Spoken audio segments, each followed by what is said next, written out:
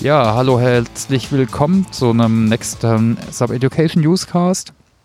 Ich bin heute auf einem Event in München, der L&D Pro, die das erste Mal stattfindet. Hier ein Event für Personalentwickler und freue mich, den Simons zweite Mal jetzt hier schon dabei zu haben.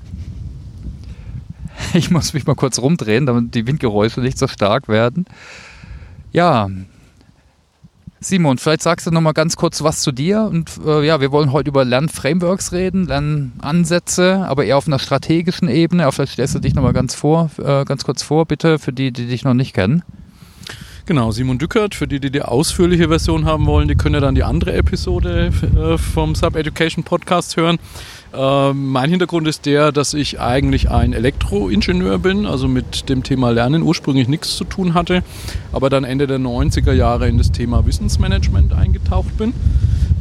Sozusagen, wie kann ich mit Wissen in Organisationen umgehen? Da gibt es dann auch so 3 Ebenen. Wie mache ich das auf Gesamtunternehmensebene, wie mache ich es auf Teamebene und wie mache ich es auf individueller Ebene? Damals auch sehr stark IT getrieben, ne, durch den ganzen Dotcom-Boom, durch Portale und Content-Management-Systeme. Und so bin ich eigentlich zu dem Thema lernende Organisationen und lebenslanges Lernen dann gekommen. Okay, danke. Ja, wir haben gerade auf dem Herweg mal drüber diskutiert, über was wir reden wollen.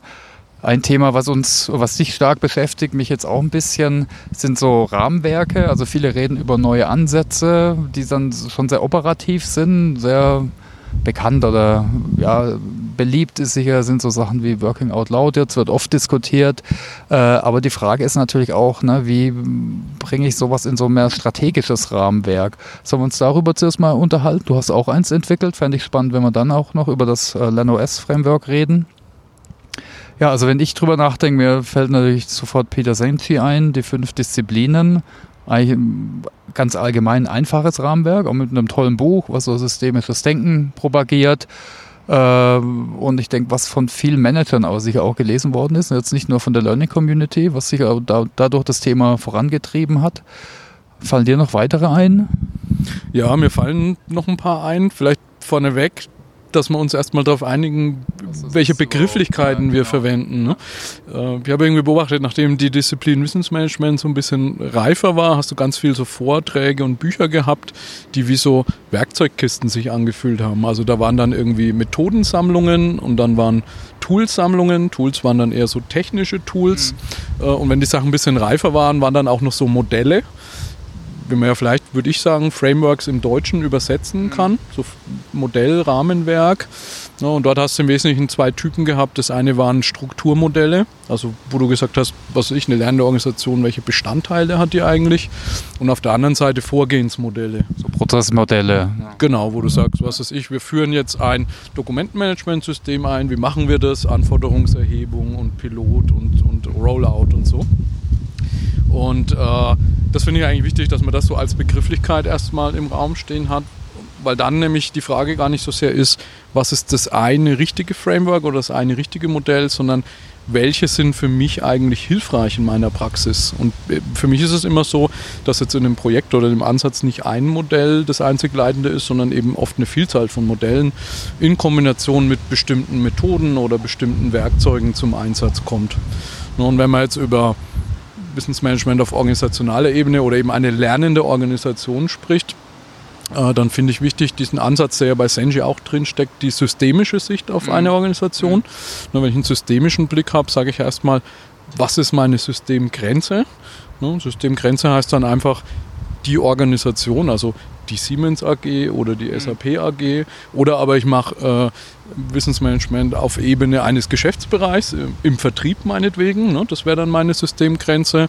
Und dann wäre so der nächste logische Schritt zu sagen, was habe ich da drin denn für Elemente und wie stehen die miteinander in Beziehung?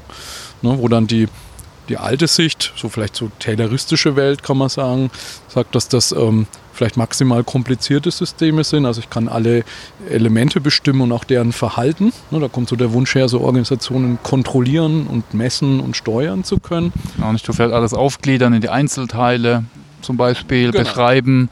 Ja, und der Chef sagt, wir brauchen 10% mehr Umsatz und dann weiß ich genau, was die Stellschrauben sind, um das eben zu ermöglichen. Und dann vielleicht mit dem Friedmund Malik oder der ganzen Systemschule eher die Sicht, so eine Organisation ist so ein Entweder kann man sagen, soziotechnisches System, also Kombination aus sozialen Elementen, aus technischen Elementen oder eben auch ein komplexes System. Also das heißt, ich habe da Elemente drin, die stehen miteinander in Beziehung, die sind aber nicht linear. Das heißt, ich kann eigentlich vorher gar nicht sagen, was da passiert und was der Markt draußen macht. Der Markt ist natürlich auch ein komplexes System. Und ich glaube, das ist erstmal wichtig, zu erkennen, wenn ich über lernende Organisationen spreche, dass ich da über ein System spreche, was eben nicht durch ein Organigramm oder durch eine Prozesslandkarte komplett determiniert ist, sondern da gibt es eben noch ganz viel außenrum. Genau, eigentlich der soziotechnische Ansatz eigentlich auch schon relativ alt, aber denke ich auch immer noch valide. Ne? Also Gleichgewichtsmodelle gibt es auch einige, auch früher noch aus der BWL. Ich glaube, Adams weiß ich noch vom Studium jetzt zum Beispiel, aber eigentlich immer noch valide. Ne? Es gibt nicht die eine einzelne Richtung, die am besten ist oder am erfolgreichsten, sondern ich muss ein Gleichgewicht herstellen. Aber natürlich je nach Kontext, ne, wie das System. Daher. Also soweit ich weiß, ist das irgendwie 50er oder 60er Jahre eine Analyse der, schottische Bergbauindustrie oder so war das. Da kommt, glaube ich, diese Idee der soziotechnischen Systeme her. Aber klar, ich meine, du hast auf der einen Seite, kann man immer sagen, die Sachen, die bleiben, wenn die Mitarbeiter nach Hause gehen. Also Technik jetzt tatsächlich im Sinne von IT, aber auch im Sinne von Maschinen oder Gebäude, wie sind die gestaltet. Ne? Und das soziale System eben eher die Menschen mit ihren Prinzipien, mit ihren Werten, mit ihren Normen. Und sobald Menschen im Spiel sind, hast du immer ein komplexes System. Da kannst du nie sagen, was passiert. Ne? Du kannst natürlich mit gewisser Wahrscheinlichkeit eine Organisation gestalten, die einigermaßen vorhersehbar ist, aber das ist eben nie wie eine Maschine, die du so bis aufs letzte Mühe ausrechnen und vorherbestimmen kannst. Ja, schöne Beschreibung fand ich da eigentlich auch. Kennt vielleicht auch der einige, ist Organisationskultur, ist auch ein schönes Modell. Und wenn ich da jetzt gerade von Abhängigkeiten und so denke, was sich ja auch jeder mal anschauen kann, sind da die Arbeit von Professor Kruse. Also speziell jetzt im digitalen Kontext, ne, mit den pulsierenden Bewegungen und wie eben durch Erregung in einem sozialen Netzwerk entsteht. Sind auch sehr schön handlungsleitend. Ja. Genau, also das habe ich das erste Mal kennengelernt in so einer Visualisierung als Teichrose. Sozusagen der sichtbare Teil ist die Blüte der Rose oberhalb der Wasseroberfläche. Da siehst du dann, haben Mitarbeiter Zeit, Stichwort 80-20-Zeit, in Communities aktiv zu sein oder ihr WOL-Ziel zu verfolgen oder so. Dann hast du so unterhalb der Wasseroberfläche die Werte. Ne, die sind schon so verschwommen, also so wie der Stängel, die siehst du halt nicht, die kriegst du nicht zu greifen. Du kannst versuchen, die mit einem Wort zu belegen oder auf ein Poster zu drucken, aber das ist schon schwierig. Und dann waren die Wurzeln der Teichrose unten im Boden, das waren die Grundüberzeugungen und die Haltungen, die hinter diesen Werten stecken. Und die sind natürlich am allerschwierigsten auch zu verändern. Genau, auch so typisches Eisbergmodell gibt es zum Beispiel auch, oder ich glaube Zwiebelmodelle. Also eine Metapher ist ja immer schön, finde ich. Dann kann man sich vielleicht besser merken oder auch besser herleiten. Glaube ich, im agilen Bereich gibt es die sogenannte Agile Onion, die das sozusagen auch in so verschiedenen Zwiebelschalen aufdröselt. Ja? Das ist auch eine schöne Darstellung. Also wir haben mal einen Vorstand gehabt, der hat gesagt, er kann keine Tempel mehr sehen. Also Tempel ist auch so ein typische Metapher, kann man machen. Ja, Tempel visualisiert halt oft, wenn du es dann als Icon oder als Darstellung hast, A, sehr stark dieses oben und unten.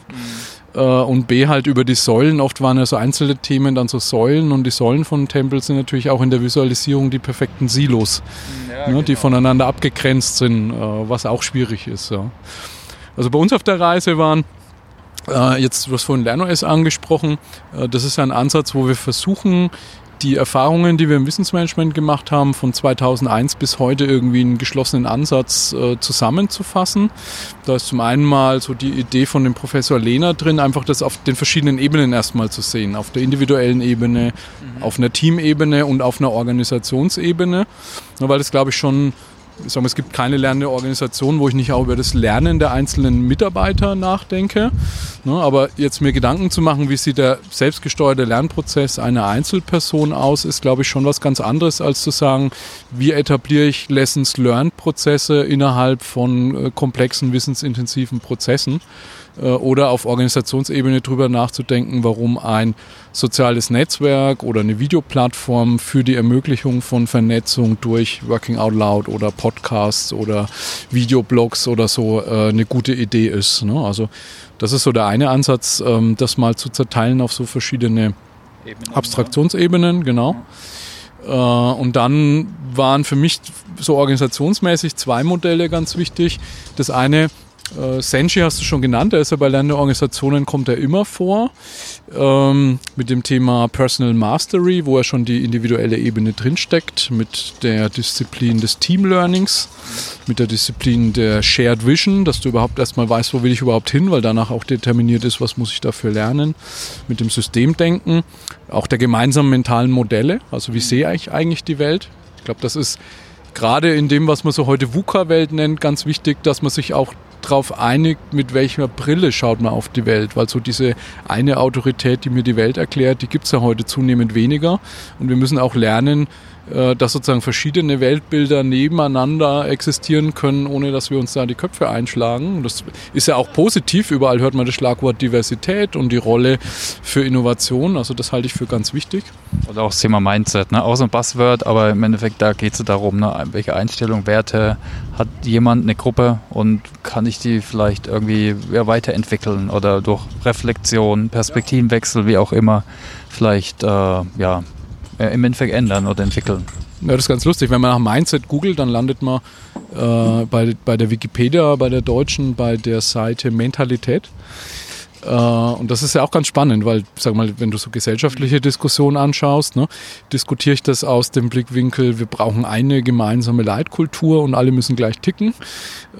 Scary schon fast, ja. Fast scary, ja, genau. Oder halt sozusagen finde ich Diversität gut und die Vielfalt und lass die zu und sehe die einfach als Bereicherung des Lebens. Ne? Genau, also der Senshi ist sehr bekannt. Was ich aber noch sehr wichtig fand, war von dem David Garvin. Okay. Das ist ein Harvard-Professor für Qualitätsmanagement gewesen. Der ist leider wie Kruse recht früh verstorben schon. Der hat zusammen mit der Amy Edmondson eine Studie gemacht, und gibt es einen Harvard Business Review Artikel dazu, der heißt Is Yours a Learning Organization? Und was sie da eben rausgearbeitet haben, sind die sogenannten 3 Building Blocks der lernenden Organisation. Das ist auf der einen Seite, nennen mal die englischen Begriffe, es gibt keine deutsche Version, Leadership that reinforces learning. Also ich muss irgendwie von diesem Lernen ist, was wir in der Schule gemacht haben, hat nichts mit der Arbeit zu tun. Wenn jemand lernt, arbeitet er nicht, ist produktiv, davon muss ich irgendwie weg. Und das geht dadurch, dass ich eben Wissen und Lernen in der Organisation einfach von der Sichtweise repositioniere und Führungskräfte das auch vorleben. Natürlich ist eine Führungskraft auch jemand, der lebenslang lernen muss und dafür Zeit investieren muss und seinen Mitarbeitern eben auch die Zeit geben muss. Also das ist der erste Building Block. Wie heißt er nochmal? Leadership that reinforces learning. Okay. Dann der zweite Building Block sind Concrete Learning Processes, nennt er das. Das Beispiel ist witzigerweise also so eine Tabelle, da ist immer hinten ein Beispiel, ist der After-Action-Review-Prozess des amerikanischen Militärs, also Lessons Learned. Nur wo ich einfach sage, diese Kombination, ich mache irgendwas, ich habe vorher ein Briefing, ich überlege mir, wie ich es mache, und ich habe hinterher ein Debriefing, wo ich sage, was lerne ich da draus? Plan-to-Check-Act-Zyklus, also gibt es da Retrospektive, in Scrum gibt es da ganz viele Möglichkeiten, das zu tun. Das ist das Beispiel, aber da denke ich, könnte man zum Beispiel sehr schön 70-20-10-Modell reinplacken in diese Concrete Learning Processes und kann sagen, das kann sein von den 10%, ich mache einen Kurs, ich schaue mir ein E-Learning an, über eben die 20% des Social Learning bis hin zu Lernen durch harte Jobs. Also ich muss einfach Sachen ausprobieren, Trial and Error, wo dann vielleicht so Themen wie Working Out Loud oder Communities of Practice wieder eher eine Rolle spielen. Ne? Also zweiter Building Block, Concrete Learning Processes.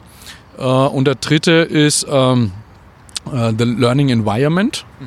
In dem Papier von Garvin und Edmondson sehr stark bezogen auf die psychologische Umgebung. Okay. Also sozusagen fühlen sich Mitarbeiter sicher, über Fehler zu sprechen, quere Gedanken zu äußern und solche Dinge. Und das haben wir so ein bisschen geweitet und sagen, Kultur, psychologische Umgebung ist ein Teil der Umgebung. Gleichzeitig sprechen wir eben auch von physischer und virtueller Lernumgebung. Also physische Räume, Gebäude, Architektur, ne? Ganz genau. Also quasi, früher hat man immer gesagt, so das Rauchereck oder die Kaffeeecke ist das beste Wissensmanagement-Tool. Heute sind wir einen Schritt weiter. Es geht um Kreativitätsräume, es geht um Coworking Spaces, so flexible Arbeitsumgebungen, Arbeitsplatz der Zukunft als Thema. Ne, das ist einfach natürlich ein Signal der Organisation. Fläche ist immer knapp, Besprechungsräume sind knapp. Ne, wenn ich darin investiere, sowas wie ein Coworking oder Co-Learning Space zu haben, ist das auch ein Signal der Organisation. Wir wollen, dass ihr da reingeht und euch dort trefft und lernt. Und das ist genauso Arbeit, wie wenn ihr irgendwie an einem Projekt arbeitet. Oder gemeinsam arbeitet, also im Sinne von jetzt also Art Design Thinking mäßig mit Kreativitätsmethoden, ist es dann auch wieder ein Lernprozess oder Arbeitsprozess oder beides? Ja. Das war auch hier gerade auf der L&D Pro, wo wir sind. Die Nele Graf hat so einen Vortrag gehalten zu so einer Studie zum lebenslangen Lernen. Da hat sie eine schöne Folie drin gehabt, wo sie mal gezeigt hat, wie so die unterschiedliche Wahrnehmung von Lernen ist. Ne? Von auf der einen Seite, ich arbeite und ich lerne.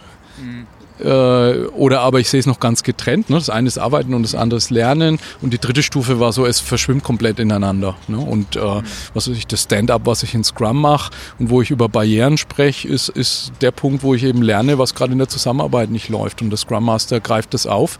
Und ich habe nicht mehr dieses, jetzt melde ich mich über einen Weiterbildungskatalog zu einem Kurs an. Ne? Auch das ist Lernen. Also das sind die 3 Building Blocks. Genau, bei der Learning Environment hat noch gefehlt physischer und wir nehmen immer das Virtuelle noch dazu, weil das ganze Thema digitale Lernen, ESN, Wikis, Videoplattformen, mobiles Lernen auch eine ganz, ganz große Rolle spielt und so Conversational Interfaces, Chatbots, Performance-Support-Systeme, da glaube ich auch in Zukunft noch eine immer größere Rolle spielen werden. Wo siehst du denn jetzt zum Beispiel George Siemens sein Modell? Also geht es auch darum, so um Konstruktivismus und Lernen im Netzwerk, also das Lernen jetzt nicht nur isoliert, sondern vor allem im Netz, durch Konnektionen, also durch Verbindungen entsteht. Ich glaube, das ist eine Frage, was so Leute für Lernertypen sind. Hat er auch Nele eine schöne Folie drin. Es hat irgendwie ein Typ, ist eher so der Nachdenker. Das ist jemand, der liest erstmal was und muss drüber nachdenken. Der andere ist der Ausprobierer, der will es irgendwie gleich tun. Der andere ist jemand, dem muss es jemand zeigen. No? Und aus dem Eck kommt ja auch die ganze Community of Practice Theorie mit dem Etienne Wenger. Das erste Buch, was er geschrieben hat zu Communities of Practice, hatte den Untertitel, weiß ich nicht mehr ganz genau, ich glaube es heißt Legitimize Peripheral Learning. Also das heißt, legitimiere im Arbeitskontext das Lernen an der Peripherie, wo was passiert, heißt ganz konkret, ich als Neuling kann irgendwie erstmal zuschauen, wie jemand ein Projekt macht, eine Maschine bedient, um davon zu lernen. Das ist eigentlich nichts anderes, als wir so von so ganz uralten Meister-Lehrlings-Prinzip irgendwie haben, ne? Wo man sagt, das macht keinen Sinn, dass man den Lehrling direkt auf das Meisterwerk zulässt, sondern der muss eben erstmal sich von den anderen was abschauen. Und ich denke, das ist ganz wichtig, solche Sachen wie eben community-basiertes Lernen miteinander zu ermöglichen und da auch verschiedene Kompetenzlevel von Mitarbeitern zusammenzubringen, weil da kann sich, glaube ich, jeder von jedem was abschauen. Ja, ich habe nur gefragt, weil das ist einer von den neueren Ansätzen, oder was man manchmal hört, ne? George Siemens Konstruktivismus, Konnektivismus eigentlich. Und manche ältere wie Bandura, Modelllernen, Selbstwirksamkeit, ne? Das sind dann eher wieder einzelne Bausteine, die dann zum Beispiel in den 2. Building Block reingehören, würde ich so annehmen, oder? Von dem Ansatz her. Genau. Ich habe auch den Eindruck in der Praxis, es wird ganz viel sozusagen auf diesen 10%. Also es wird irgendwie versucht, die 10% jetzt auch digital zu machen.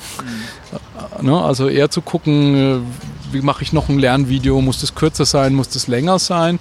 Aber wie entwickle ich jetzt um so eine Ressource außenrum eine Community, die sich regelmäßig trifft, die sich austauscht, über Fehler spricht, das kommt dann meist zu kurz.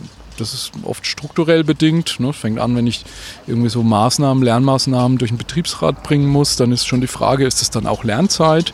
Ne? Wenn ich jetzt einen 2-Tageskurs mache und bin dann 10 Tage im Jahr in der Community aktiv, ist das dann sozusagen eine 12-tägige Bildungsmaßnahme, die kriege ich dann nicht freigegeben. Ne? Oder auch so ganz operativ, viele arbeiten mit externen Trainern in der Schulung zusammen, dann sagt er natürlich auch, mach mal die 2 Tage und dann kostet es halt nochmal 10 Tage irgendwie Community Support, ne? Was dann auch oft nicht funktioniert. Also das sind noch einige Fragen zu lösen, denke ich. Also ein gutes Modell, was mir parallel noch einfällt, ist auch von Bob Mosher. Es ist auch sehr high level, aber der hat das auch noch schön erweitert. Also 5 Moments of Need. Hier sagt, es gibt verschiedene Anwendungsfälle für Lernen oder Bedarfsmomente. Also von neues Lernen, aber eben auch anwenden oder Probleme lösen. Also 5 Momente. Und der hat es auch noch schön weiter runtergebrochen. Also auch mit so einer Pyramide, ne, dass eben im Bedarfsfall ich wirklich nur für die Handlung jetzt gerade im Arbeitsprozess eben Interesse habe und jetzt aber dann immer mich noch weiter runterhangeln kann. Jetzt für einen neuen Mitarbeiter die Pyramide vielleicht sogar auf den Kopf stellen kann. Aber auch nochmal ein schönes Erklärmodell, wie ich so Lernen strukturieren kann. Ja, das ist spannend, weil du sagst, in the moment of need. Das ist ja auch oft so eine Idee, ich lerne dann, wenn ich ein Problem habe oder gerade halt irgendeinen Wissensbaustein brauche, um weiterzukommen. Also um ein Tool zu bedienen oder ein Formular ausfüllen zu können.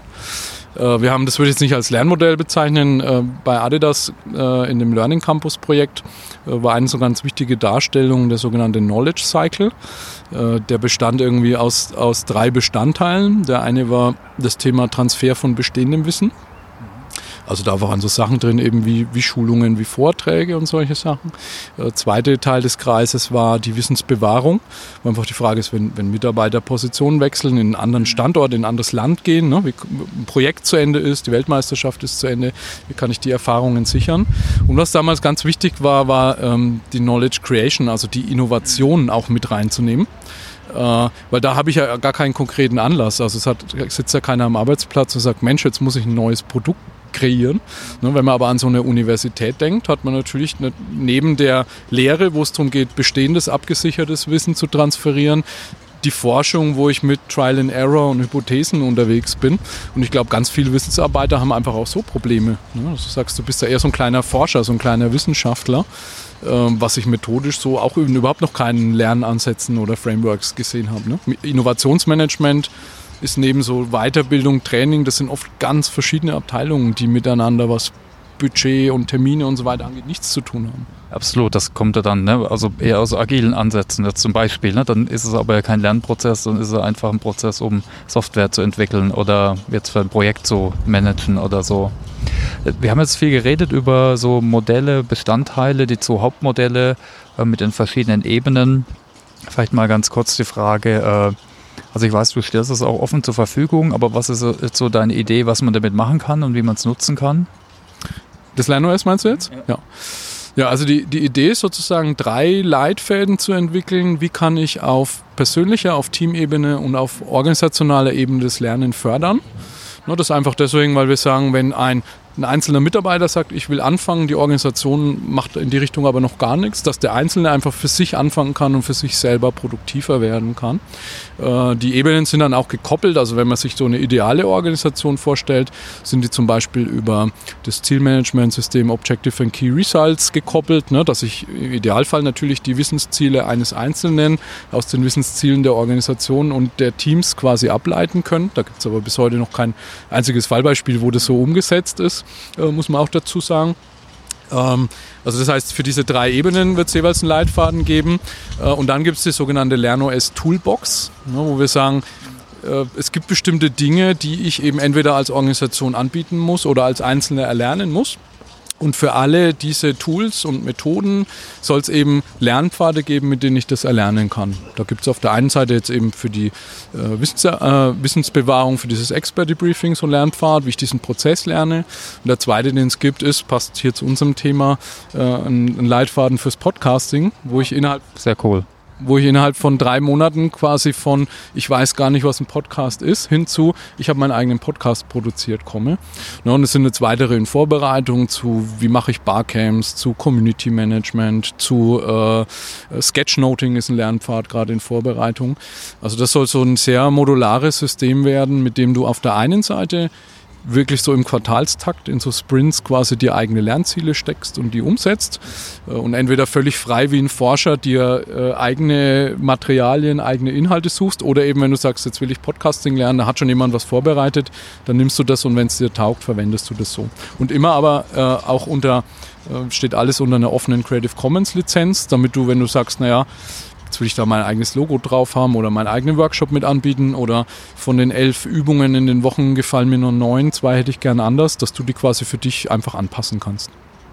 Und was würdest du jetzt empfehlen? Also einfach mal reingucken oder hast du nochmal eine Systematik, dass ich mich vielleicht zuerst mal einschätze und dann irgendwo anfangen oder einfach reinschauen in das Framework und schauen, was jetzt mal passt und damit anfangen, um einfach zu experimentieren? Also dadurch, dass es sehr jung ist, muss man sagen, ist die Internetpräsenz noch nicht so ganz super selbsterklärend. Ich denke, das Einfachste wird sein, sich den Leitfaden lernOS for You mal zu schnappen und mit dem sozusagen voranzugehen. Wir haben jetzt am 25. Juni das lernOS Camp in München. Bis dahin wollen wir tatsächlich auch die Webseite ein bisschen auf Vordermann bringen, so ein Erklärvideo dazu machen, schauen, dass die deutschen, englischen Quellen von allen Stellen aus gleichermaßen verlinkt sind. Da merkt man einfach noch so ein bisschen den Werkstattcharakter. Ne? Wir sind in Jahr 2 von 6. Also wir haben gesagt, in den ersten 3 Jahren wollen wir so die Grundstruktur glatt ziehen und dann sozusagen in Jahr 4 bis 6 das quasi komplett auch verfeinern. Okay, du hast dein Camp angesprochen. Gibt es da noch Plätze oder kannst du vielleicht dazu was sagen oder kann man virtuell oder in echt da noch teilnehmen? Genau, also zum Camp gibt es noch Plätze.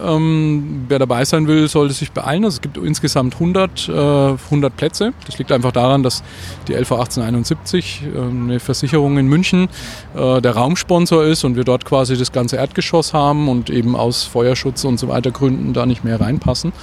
Also da kann man einfach als Teilnehmer sich anmelden unter cognion.de/LOS-Camp. Wenn man jetzt eine Organisation ist, die sagt, man will da entweder tiefer einsteigen oder auch in Zukunft an der Gestaltung des Frameworks mitarbeiten, gibt es einen sogenannten lernOS-Beirat, wo man für 1.000 € mit dabei sein kann und dann eben über so Beiratstelcos, haben wir jetzt im ersten Jahr eben mal angesetzt, sich einbringen kann, dann eben mitentscheiden kann, was sind Sachen, die an den bestehenden Leitfäden verändert, verbessert werden müssen, aber auch dann vielleicht die Priorisierung. Ist es jetzt wichtiger, erstmal einen Barcamp-Leitfaden zu bringen oder braucht man erstmal das Thema Community Management? Ne, da kann man quasi dann auch Input quasi beisteuern. Oder sich selbst einbringen, wenn man Interesse hat, für sich irgendwas zu entwickeln, natürlich. Na, ist eher am besten, wenn man sich dann auch austauscht. Ich glaube, wir sind auch dabei, oder wie war das? Ja. Ihr seid auch dabei, genau. Ja, auch das freut mich besonders. Rund um Karl Damke hat sich so eine Gruppe von 10, 20 Sketchnotern gefunden, die jetzt tatsächlich dabei sind, einen Lernpfad für Sketchnoting zu machen.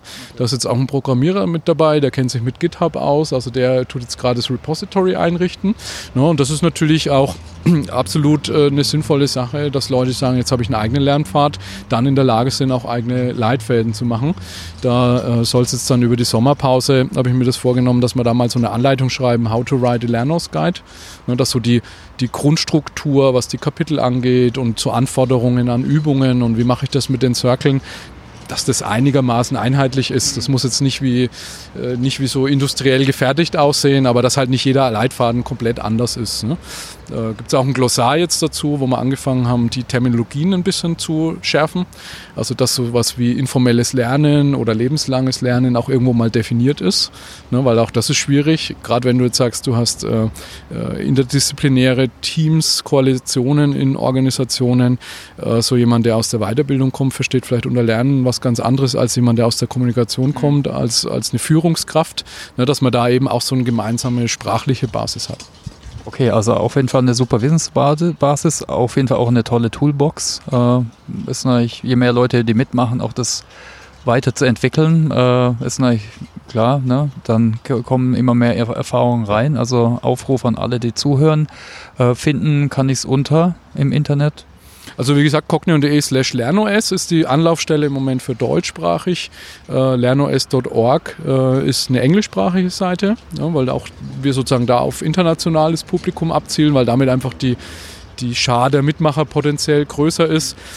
Vielleicht so vom Reifegrad noch der Hinweis, ich vergleiche es immer ganz gern mit der Linux-Entwicklung, wo am Anfang auch ein Linus Torvald mal an einem Kernel geschraubt hat, also so dem Kern von Linux und das noch lange Zeit ist, bevor mit SUSE, Red Hat und so weiter alle möglichen Distributionen da sind, wo ich mit einem Stick in 10 Minuten die fertige Installation habe. Also da würde ich sagen, steht mit lernOS im Moment eher noch am Linus Torvalds Ende der Skala, aber je mehr Leute mitmachen, ihre Erfahrungen einbringen, desto schneller kommen wir da eben in Richtung fertige Distribution in Anführungszeichen. Okay, super. Ja, ich denke, wir kommen jetzt auch zum Ende. Also nochmal Aufruf, macht mit, schaut euch's an. Noch besser ist natürlich, wenn ihr aktiv mitmacht. Gibt es noch Punkte, vielleicht, die du noch erwähnen willst? Haben wir irgendwas noch nicht gestreift? Nö, ich denke, wir haben einen ganz guten Durchflug gemacht. Vielleicht Hinweis noch auf den Digital Leaders Podcast von dem Basti Hollmann, weil da haben wir mal so die ganze Entwicklungsgeschichte von dem lernOS in so einer Stunde aufgerollt. Der ist, glaube ich, gestern oder heute früh erschienen. Könnte man vielleicht in den Shownotes verlinken, wer da jetzt Interesse bekommen hat und tiefer einsteigen will. Und sonst referenziere ich immer gerne aufs letzte Kapitel im Leitfaden, der heißt in Anlehnung an ein Buch Stop Talking, Start Doing. Also das Wichtige ist nicht nur über, egal jetzt welche Frameworks oder Modelle, Methoden zu sprechen, sondern einfach mal sich die Hände schmutzig zu machen, das auszuprobieren, Erfahrung zu sammeln, bevor man gleich darüber diskutiert, warum das alles nicht klappen kann. Absolut, auch meine Meinung, genau. Also dann herzlichen Dank nochmal, Simon, und genau, viel Spaß allen beim Ausprobieren und beim Tun. Danke dir auch für die Einladung hier. Okay, tschüss, liebe Hörer, ciao.